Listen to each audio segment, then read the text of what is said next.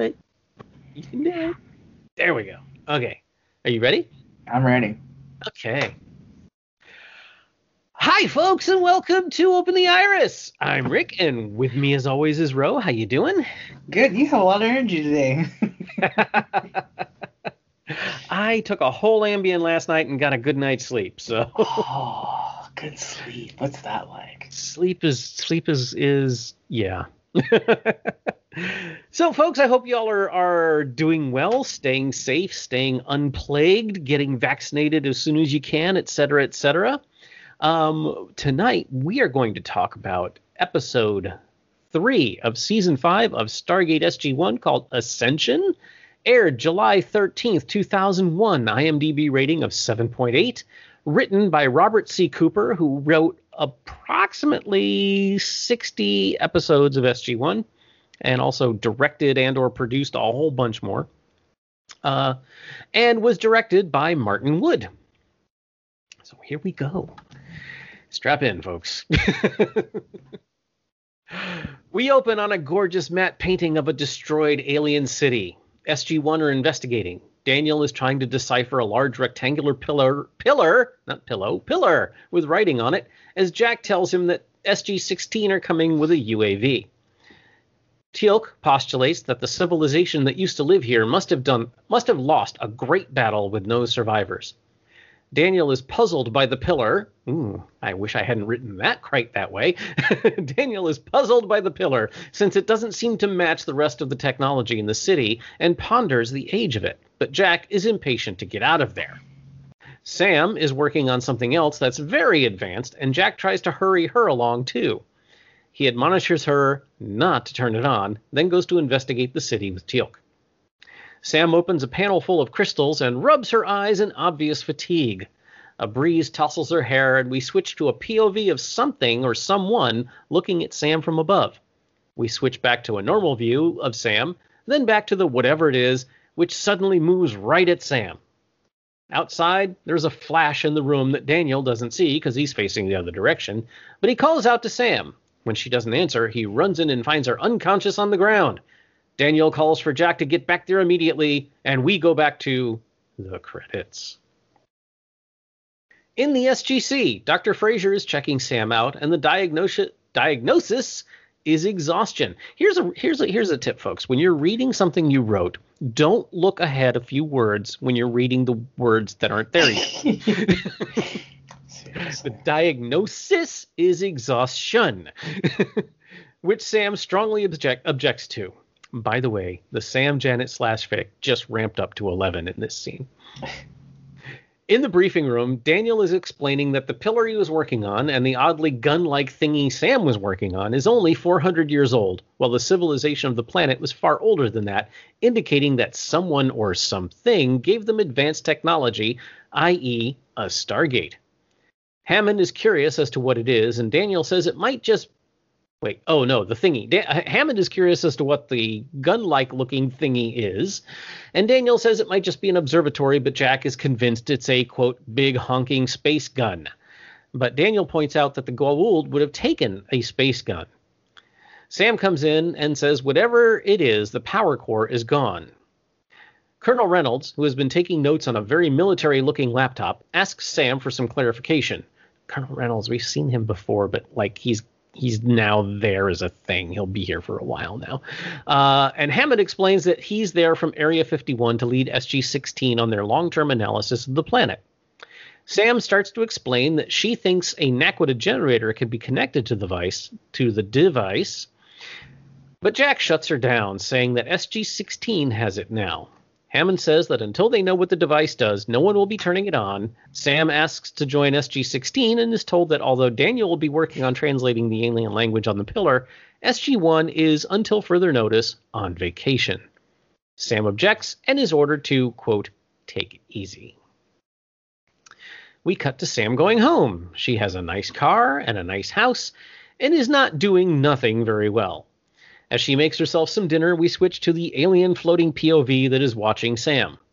Sam brushes her teeth, wearing just enough to hint that the suits at Showtime wanted her to be wearing a lot less. Then she goes to bed. We see the classic horror trope of a humanoid shadow behind her that disappears when she looks, Then we see the POV thing watching her sleep. Creepy. The next morning, a fully dressed Sam goes outside to get her paper. Ask your folks what that is, kids. And Eddie Vedder is there making small talk. Sam is understandably weirded out and goes inside. She locks the door and goes into her house and calls Daniel on the biggest cordless phone ever made. He has nothing to tell her, and he encourages her to take it easy. She hangs up, turns around, and Grunge Boy is in her kitchen. He tells her that he has been in her house all night, but he was invisible. But after reading her books and watching TV, he learned how to speak to her and what to wear, and that he used to look as he does now before his ascension. Sam is very freaked out and confused and tries to phone for help, but the phone isn't working. He assures her he's not crazy, and she angrily asks who he is. He says his name is Orlin, and he followed her home from the planet she was just on through the Stargate. She says that's impossible, then he walks through the counter while telling her he can become invisible when he's not corporeal.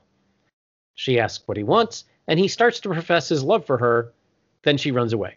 He almost has an actual facial expression as we cut to a crew in hazmat outfits are scanning, sniffing, scoping, and setting up cameras in Sam's house. Jack, Jesus Christ. Jack is asking her about Orlin, what he looks like, what he said, etc. He says the gate room cameras didn't pick up anything, and Sam says he claimed to be invisible at will. The surveillance cameras are set in her house, and Jack and the crew leave. After a montage of camera views of Sam doing normal Sam stuff with no Orlin appearing, Teal'c, Daniel, and Jack chat about Sam's mental state. By the way, did you notice that there's a camera trained on her bed, for Christ's sake? Yes. Yeah, at least they didn't show the bathroom cam. Teal'c, Daniel, and Jack chat about Sam's mental state. Then Daniel reveals that the thing on the planet is indeed a big honking gun. The Pillar says that one day they were attacked by the quote-unquote threat from the skies, and that they somehow learned to make the weapon and used it to drive off the Goa'uld. Jack asks what happened to cause the devastation on the planet, if not the Goa'uld, and Daniel does not know. Back at Sam's house, the cameras are gone. Sam had a psych eval, and Orlin's back. He says he was on Valona, the planet, for hundreds of years before Sam showed up. So when he saw her, he tried to communicate in his non-corporeal way, not so much telepathy as an exchange of spirit, but she wasn't ready, and that's why she passed out.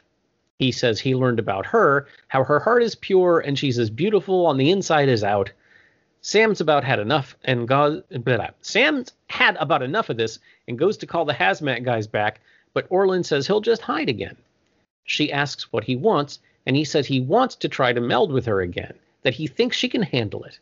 She asks if he'll go to the SGC and turn himself in if she agrees, and he says no, but he'll leave if she wants. For some reason, she agrees. She closes her eyes, and he goes all glowy, and after a few seconds, the glow goes away, and Sam opens her eyes and says, "Oh my God." At the SGC, Sam finds Jack to show him the surveillance device that was forgotten in her house, and wants to know why she's still being watched. Jack is sympathetic, but says no one else is seeing what she's seen. She then asks Jack as her superior officer that in the hypothetical situation where an alien could and did only allow Sam to see him, should she probably gather all the intel she could and even try to isolate said alien before making a report? Jack says, yeah, in theory, she should. And Sam leaves. Later, Sam and Daniel are in her lab in a scene that I think probably was edited out of sequence. She's been tasked by Hammond to figure out how to power the weapon on Valona. She says she can use an Aquila reactor, but it will have to be overloaded and then the overload shunted into the weapon, so once the process is started, there won't be any way to shut it down. She and Daniel agree that this is probably a bad idea. That night, Sam gets home and Orlin has set up candles and dinner, which surprises Sam because he can't touch stuff. Except now he can. He gave up his ascendedness to be with her. At that moment, Jack and Teal'c show up with pizza and Star Wars. But Sam makes it clear she's not alone. So Jack and Teal'c leave the pizza and go off on their own to find a place where humans do battle in a ring of jello. As they drive off, we see an ominous van parked across from Sam's house. Sam and Orlin are having a romantic dinner of bread and wine and absolutely nothing else. They had pizza, though. Freaking O'Neill dropped off the pizza. I just want, okay, we'll continue on that one. They also had gigantic wine glass. I never understood this, having a huge wine glass and then putting half an inch of wine in the bottom of it. Anyway, and Sam mentions Oma DeSala from Maternal Instinct, Season 3, Episode 20, as someone who can do the same glowy stuff and was helping people ascend. Orlin says he's never heard of her, but if she was helping people, then she's probably banished like he is, which is why he'd never heard of her. The Ascended have a sort of prime directive not to accelerate the ascension process in others. He was on Valona when the Goa'uld attacked, and rather than let them die, he gave them the knowledge to build the big honking space gun. Unfortunately, after they drove off the Goa'uld, they planned to use the new tech to conquer other worlds. The others, his people, decided to wipe out the planet and exile Orlin to stay there.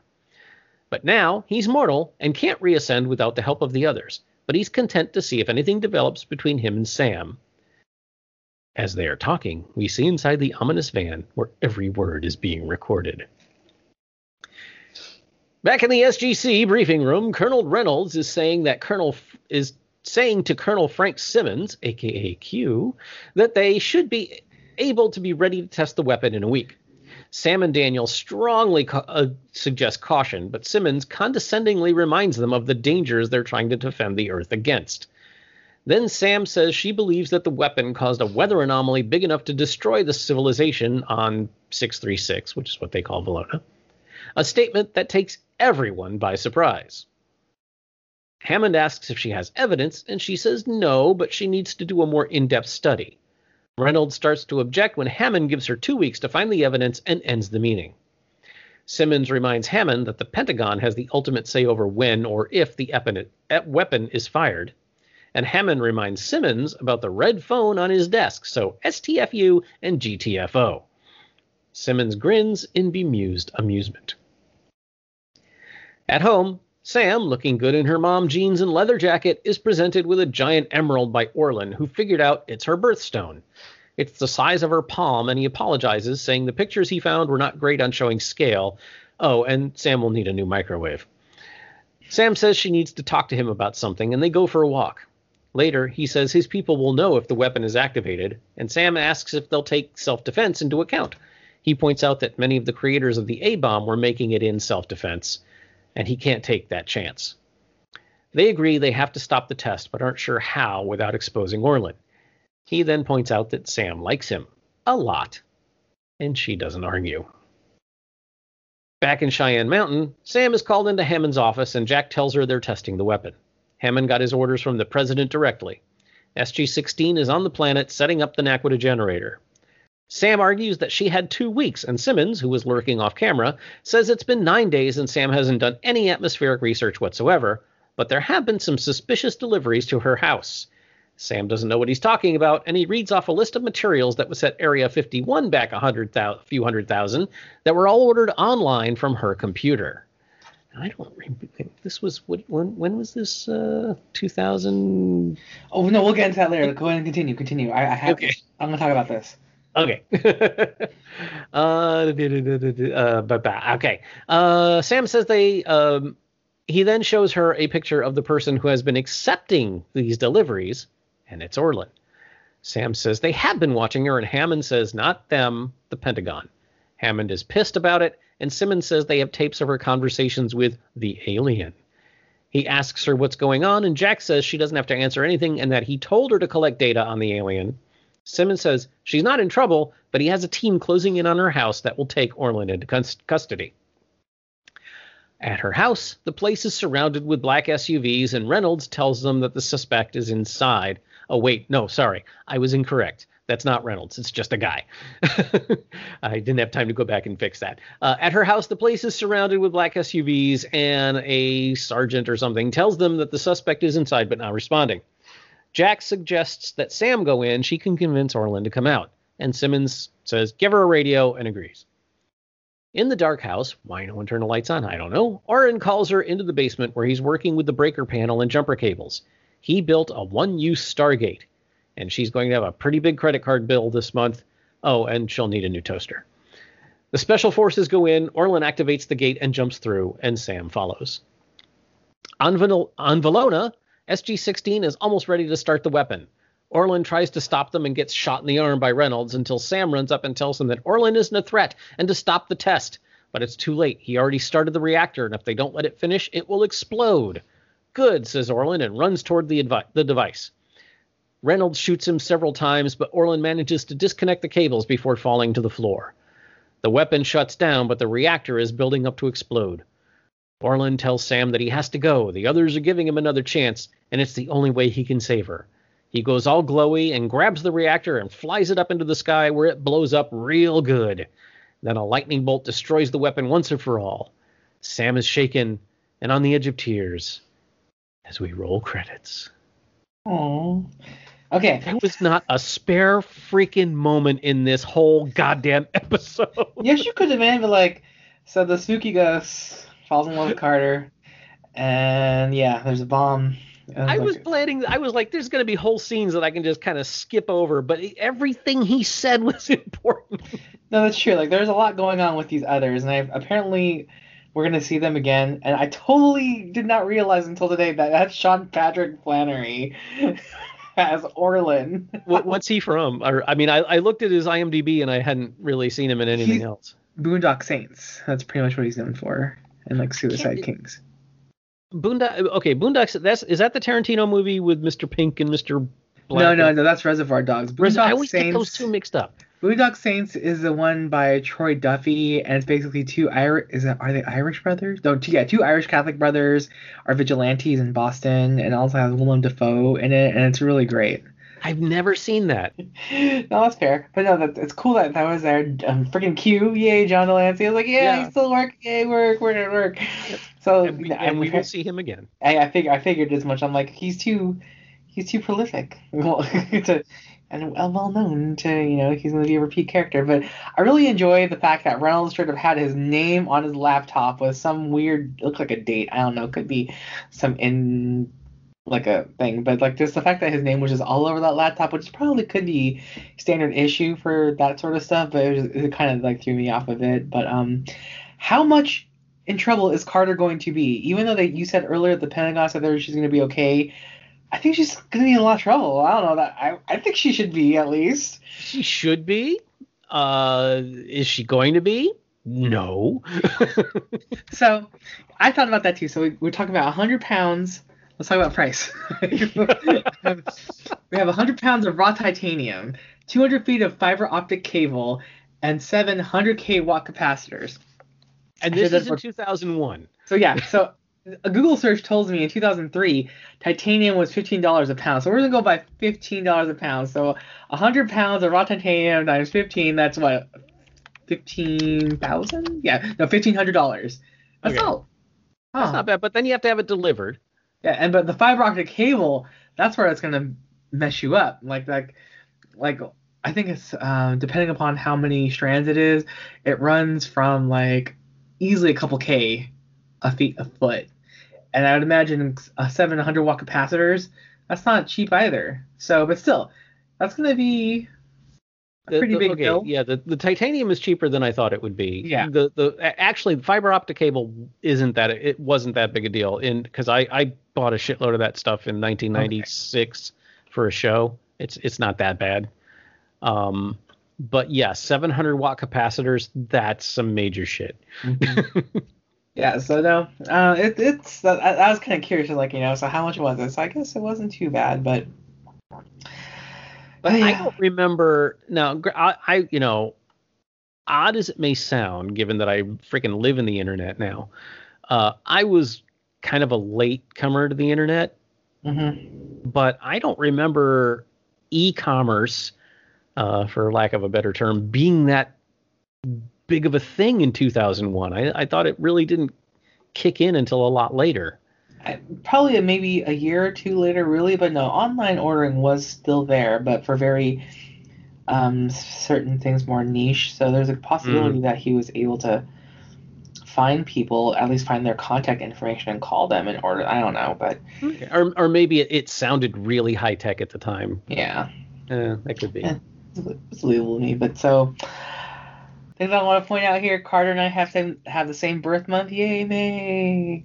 Well, there's a bit of a controversy about that. Really? As I was looking through trivia, Orlin gives Sam an emerald as her birthstone, suggesting she was born in May. However, she was actually born in December, but she was also born on October 17th, according to the episode Entity, when her personnel file was displayed. So. Okay, so that's we must be in a different alternate timeline. So we'll go. So I'm gonna go with emerald because that is the most because it's cool. Because emeralds are cool. Okay. And yeah, I'm going with May, so deal with it. Okay. I like the fact that Orlin literally MacGyvered a Stargate. Yeah. And like the ramifications of that is kind of scary because the Pentagon now has control of that, and like what are they gonna do? They're gonna like make little mini Stargates, but I don't know. I don't think I would. I would imagine. He said it would burn up after being used, so I doubt there was anything useful left in it. Hopefully not, because they're just up to shady stuff at the Pentagon all the time. Oh yeah. Mm-hmm. Okay. Oh yeah. So, just wait. So let's talk about Teal'c with a cowboy hat and a black button shirt with flames on it. I want to talk about that. Every time we see Teal'c in civilian attire, it's like the most awful, inappropriate stuff. Is this ever. Is this deliberate? I gotta wonder if it's the costume designers or if it was Christopher Judge going, I want to wear that. Yeah. If I was Teal'c, and I'd be like just wearing all this because like he doesn't know the culture, like like what's normally common or uncommon among people of color in the United States. But no, in the South there are black cowboys, so I'm not gonna deny that. But the cowboy hat I'm used to. But isn't Cheyenne Mountain in Colorado? Colorado, yeah, or Wyoming. Not much of a difference. Yeah. No, Colorado kind of has its area, whatever, but yeah. Yeah. But no, so yeah, Teal'c. I gotta say, I liked him better in the cowboy hat than the pork pie hat he was wearing. Or not the pork pie hat we saw him in the last time he went civilian. Mm-hmm.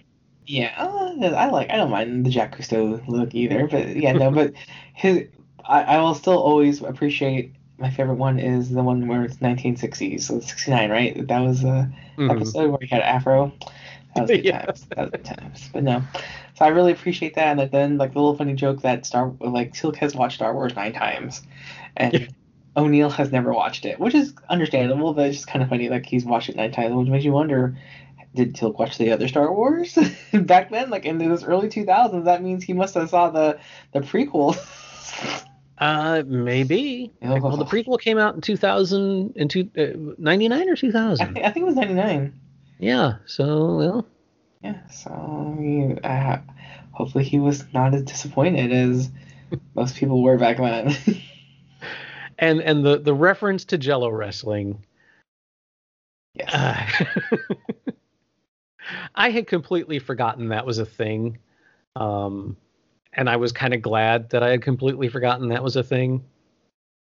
Is it still not a thing? It may be, but it was, there was a time where it was like a punchline. And it was, mud wrestling and then Jello wrestling. And it was always, girls in bikinis wrestling. True. Okay, that cliche shit. Okay. Yeah. Okay, yeah, no, but I like the little small things they have in regards to this episode. These little tiny fun thingies. There's a lot of good one-liners in there, but I really appreciate Teal'c in a cowboy hat and a flaming shirt. So yeah, there that is. It was the shirt more than anything else. So yeah, there's a whole wiki page about Samantha Carter, family and relationships, and how she's basically known as the Black Widow of sorts, because basically any man who falls for her ends up dying or something. There was I don't know if I haven't looked it up, but we used to call it Cartwright's disease. If you go back to, did you ever see Bonanza? No. Okay. Have you even heard of it? Yes, I've heard of Bonanza. Okay. Bonanza was for those of you that don't remember or too young to know, Bonanza was a show back in the 60s and 70s. It was a Western TV series. It starred Lauren Green, who was Commander Adama on the original Battlestar Galactica. Michael Landon in one of his first roles, who you would know from, he played that angel. What was the Michael Landon show where he was an angel? Touched by an Angel? No. Yes. Touched by an Angel? No. Highway to Heaven? Yes. Highway to Heaven. And then Pernell Robertson and who the hell was Oz? Anyway, none of you would know. These names don't mean anything to any of y'all. But it took place. It was a Western, but it was like it took place the Cartwright family, and it took place on their ranch, the Ponderosa, that was just like took up like half of Texas, and they were the good guys in a land full of bad guys, kind of thing. But it became a trope where if any of them fell in love with a woman, she would die by the end of the episode. And so it became known as Cartwright's disease. Okay, that's funny. That's a fun. Thank you for the history. I mean, the only thing I know about Bonanza is I think the dun dun dun dun dun dun dun dun dun. Is that? That's it. That's Bonanza. Yes, that's I know the theme Bonanza, song. yeah. I know the theme song. So there you go. And it's one of those shows that I've seen every episode of, but couldn't tell you anything about them because it was always on when I was a kid. And I always enjoyed watching it, and I would watch it today if it came on. And most people from my generation would recognize that music in a heartbeat. But that kind of TV trope of your main characters cannot ever get married. So anyone that they hook up with beyond more than just a hookup, if it becomes serious, then the person they hook up with has to die. And we had that with Kirk. And with later, incarnations of Star Trek all the time, they either died or had to leave the ship for some reason. And Sam is kind of the she has the Cartwright disease in SG-1.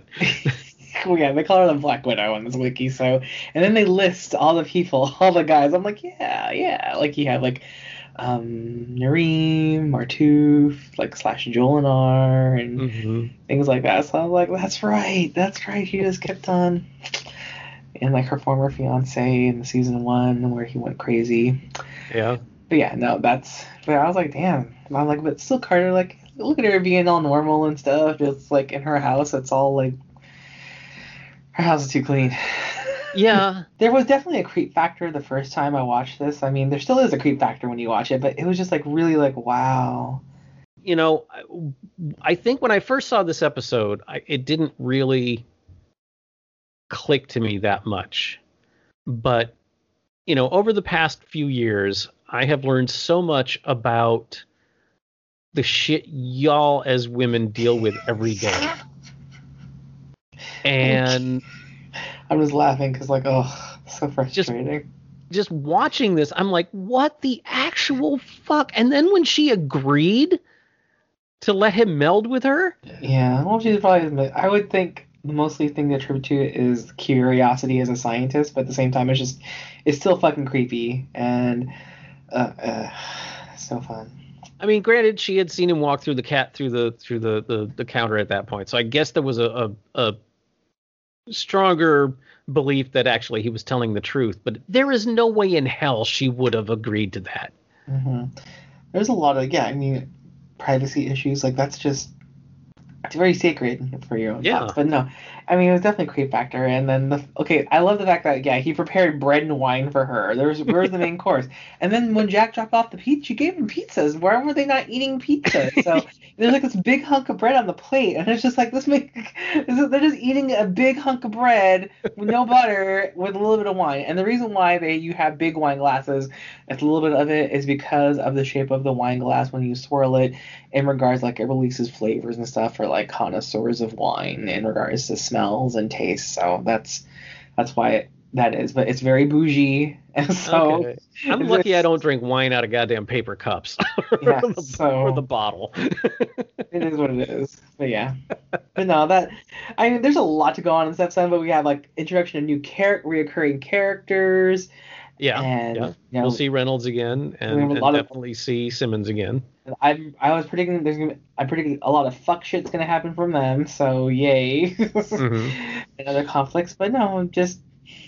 And I'm not gonna spoil, but I am going to foreshadow just a bit. Okay. The events of this episode are very important to what is coming up. Ooh, interesting. Okay, so it's a Mm-hmm. good thing I paid attention to this episode. No, so you got a favorite quote? Yes, I do. Okay. I loved that the scene where Sam and Daniel are saying, we don't know what this shit is, and we need to back off a little bit. Do we have the same quote?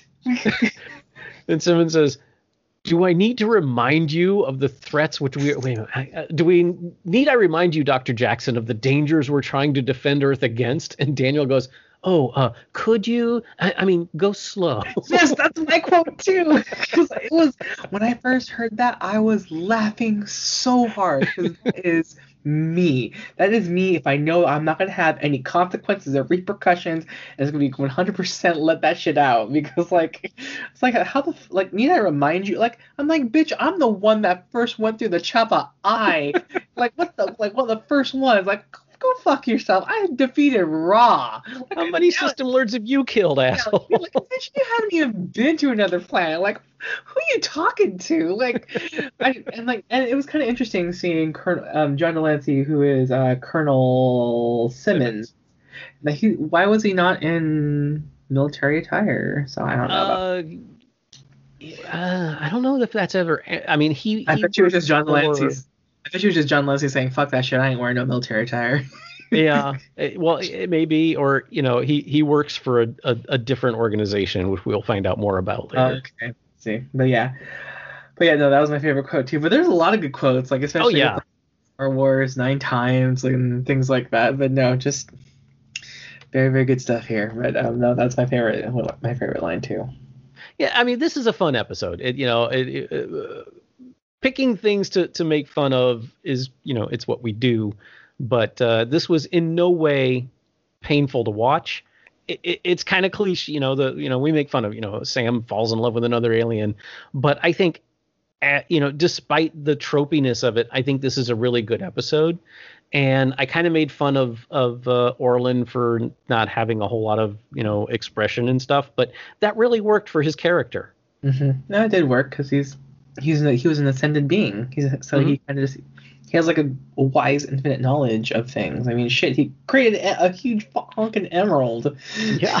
I mean, come on now. And so yeah, no, this is fine. If it honestly leads to something else, and it's obviously pertinent for stuff, so I thought it was fine. Just we'll see what happens next and see what other people Samantha Carter ends up influencing and then killing due to fate.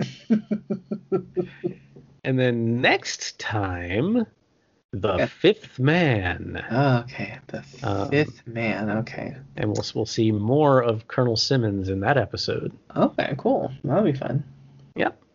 So, anything else you want to say about this before we call it a night? No, I think we're good, man. So thank you, folks, for tuning in. Please check us out at Infinite Potato Alliance on Facebook, where you can see more of the shows, including Starbase 66 and that Superfan Talk podcast, no T until the end of podcast, and Captain Game Show and lots of other fun shows where we have fun and talk about stuff y'all might dig. And I think there's like 13 or 14 shows on the network now. So it's very worth checking out. I have not yet connected the back catalog of Open the Iris to the Infinite Potato stuff, but I will be doing that really soon, I promise.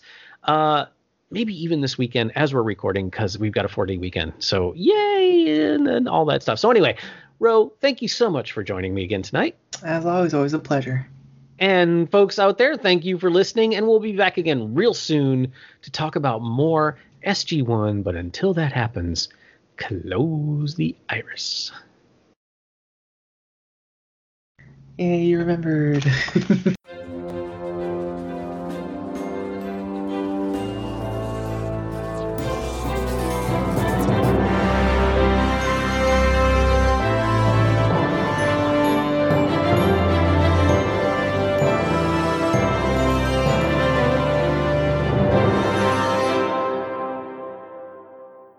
Open the Irish.